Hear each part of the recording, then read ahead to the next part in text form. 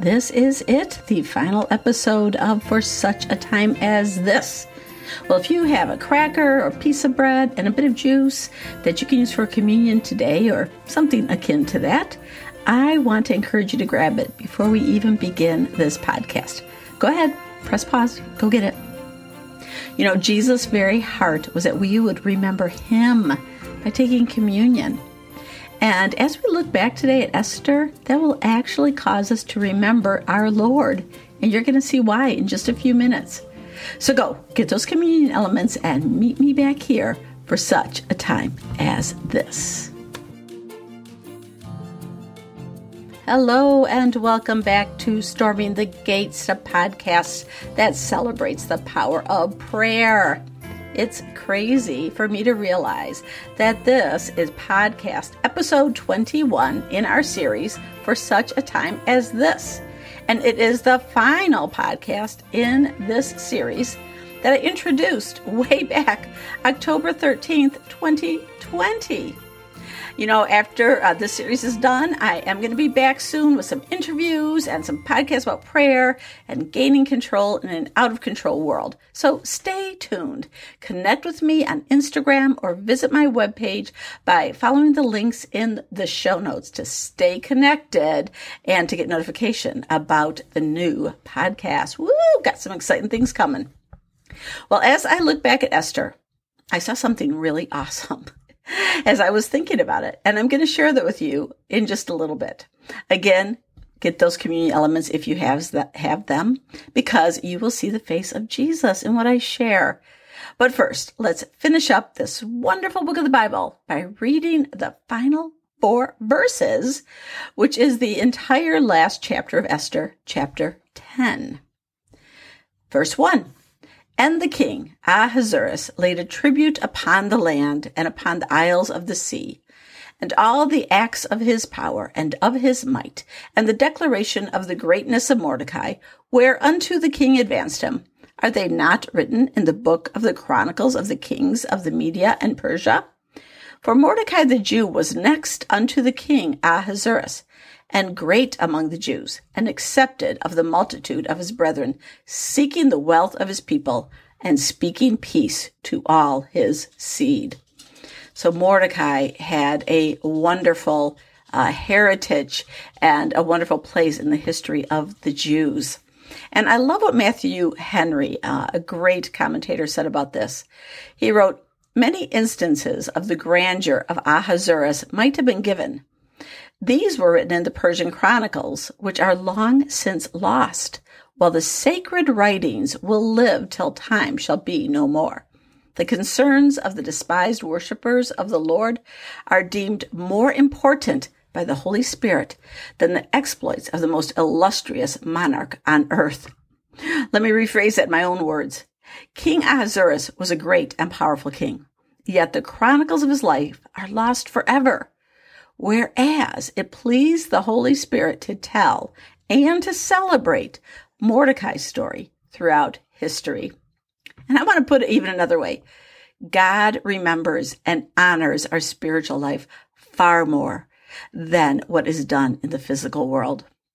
You know what? There's something the Lord showed me once when, as a new mom, I was thinking, God must be bored with me. I just have such a mundane life, changing diapers, washing dishes, making the bed. So one day I asked God about this. I said, Lord, aren't you bored hanging out with me? And you know what? It was as though I heard a loving, fatherly chuckle in my spirit. And then he showed me clearly that he loved being with me, to see how I chose to handle mundane things when no one was looking. That was more important than watching what people do when others are looking. He enjoyed when I loved my kids well, or how I decided to have faith when money was tight. He was enamored with my day-to-day tasks because he cared about where my heart was. That was as exciting to him, maybe even more exciting at times, than people in high places of authority. That was a life-changing revelation. Well, Mordecai became a powerful man, and Esther was an influential queen. We can find a few snippets in historical annals that point to their existence, But what are they remembered for? Well, to me, I feel like they're remembered because they prayed. I mean, yes, they did more than pray. But when I read Esther, what I tend to see is two praying people whose prayers gave them courage and brought deliverance. The base of all of this story was prayer. You might remember something different, and that could be because that's something God is calling forth in you. So now let's take some time and remember this story. And as we do, we're also going to do what Jesus asked us to do in 1 Corinthians. He said, remember me. Yes, the greatest story ever told, which is the story of Jesus' life, death, and resurrection, was foreshadowed in this story. All right, so listen to this. First of all, we saw a queen who was cast from her home because she would not obey the king. Hey, does that remind you of someone like Adam and Eve, cast out of the garden, never to return? Well, then we have a great king who mourns the loss of his queen, and he goes out and he looks for a replacement. Now, the king, albeit Ahasuerus, is very flawed, but God is our king. And what did he do? He went out and called forth a chosen people, a nation unto himself after the fall. And now we see that the Jewish nation in the book of Esther is in Persia because they were taken captive due to sin. Just the same way we humans are captive to sin unless we're freed by our Redeemer. And the Bible says we are strangers and pilgrims here. Our true home is the New Jerusalem. Let's move on with our story. We see Esther, the adopted daughter of her uncle Mordecai, or cousin, is chosen as the new queen. Well, Esther to me is the church, the bride of Christ, the chosen one, the beloved, called out to serve in the kingdom. And then Mordecai, her cousin, who risked his own life for the king, also interceded daily for Esther. His purity and commitment to God draws the ire of God's enemies, who plot to put him to death on a stake. Kind of like Jesus, right? Sort of a picture of what Jesus did for us. Jesus adopted us into his family, and he loved us, and he was the great intercessor who was persecuted by the religious leaders of his day. And unlike Mordecai's escape from the stake, he was hung on a tree for us. Well, we can't forget Haman, a slithery, sort of deceptive man. He desires God's people's death and seeks only his own gain. Well, clearly, this is a picture of Satan, the one who comes to steal, kill, and destroy. And we know the tables will one day turn on him, the way the tables were turned on Haman when he thought he had the victory. And Satan will be punished eternally. Even the chamberlains in the book of Esther, such as Bigtha, they play an important role. They carry the news from Esther to Mordecai and whisper to the king. Do you remember the one chamberlain says, Haman built that stake to hang Mordecai. That could go to good use here. And then Haman ends up being hung where Mordecai was supposed to be. Well, who does that but the Holy Spirit, the third person of the Trinity? He never seeks his own. He stays in the background. He serves, and yet his influence is unmistakable. And even though God's people are living in a foreign land and they are despised by the world, yet through their prayers and faithfulness, they're delivered and they become heirs to the kingdom. Well, we who receive Jesus as our Lord and Savior and accept his gift of forgiveness will rule and reign with Jesus in heaven someday. The Pur, which is why the feast was called Purim, remember? It was like the dice, the lot was cast in our favor. And we have to walk it out here on this earth. But until that day arrives where our deliverance comes, it may require some serious spiritual battles. But in the end, it's all going to be rigged in our favor. The great celebration of Purim is a picture of the great marriage supper of the Lamb, where we'll finally rejoice in the great salvation wrought for us by Jesus. The enemies of God will be gone, and we will live, well, happily ever after. And God's story is the best story. It's a fairy tale, it's a romance, it's an action novel, even a comedy, all rolled into one. The climax of the story, of course, is the great deliverance that came through Jesus' suffering and death. But he flipped the tables and he rose again. And he sits at the right hand of the Father. Hey, remember, Mordecai was the second, close to the king in Persia.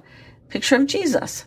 So Jesus sits at the right hand of the Father, and he lives to make intercession for us. Just by being there, just by the Father seeing Jesus, he remembers what was done for us. And that alone is a great intercession on our behalf.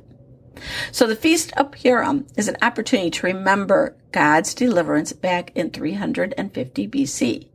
And in the same way, communion is a chance for us to look back at our captivity to sin and our certain death, but our amazing deliverance through Jesus Christ. Esther 10 shows us Mordecai remained in the king's palace where he continually sought the well-being of the Jews. Hebrews 7 verse 25 says, "Wherefore Jesus is able also to save them to the uttermost that come unto God by him," there's no other way, come to God through Jesus, "seeing he ever liveth to make intercession for them," always seeking our well-being, always seeking the best for us. So we are going to celebrate Jesus' act of sacrifice that was done on our behalf with communion. If you don't have the elements of communion, that's okay. Just bow your head and commune in your heart. Let's take a look at Luke 22, verse 19. It says that Jesus took bread and gave thanks and brake it and gave it unto them, saying, "This is my body, which is given for you. This do in remembrance of me." Let's do that now. Let's take the bread and remember his body broken on our behalf.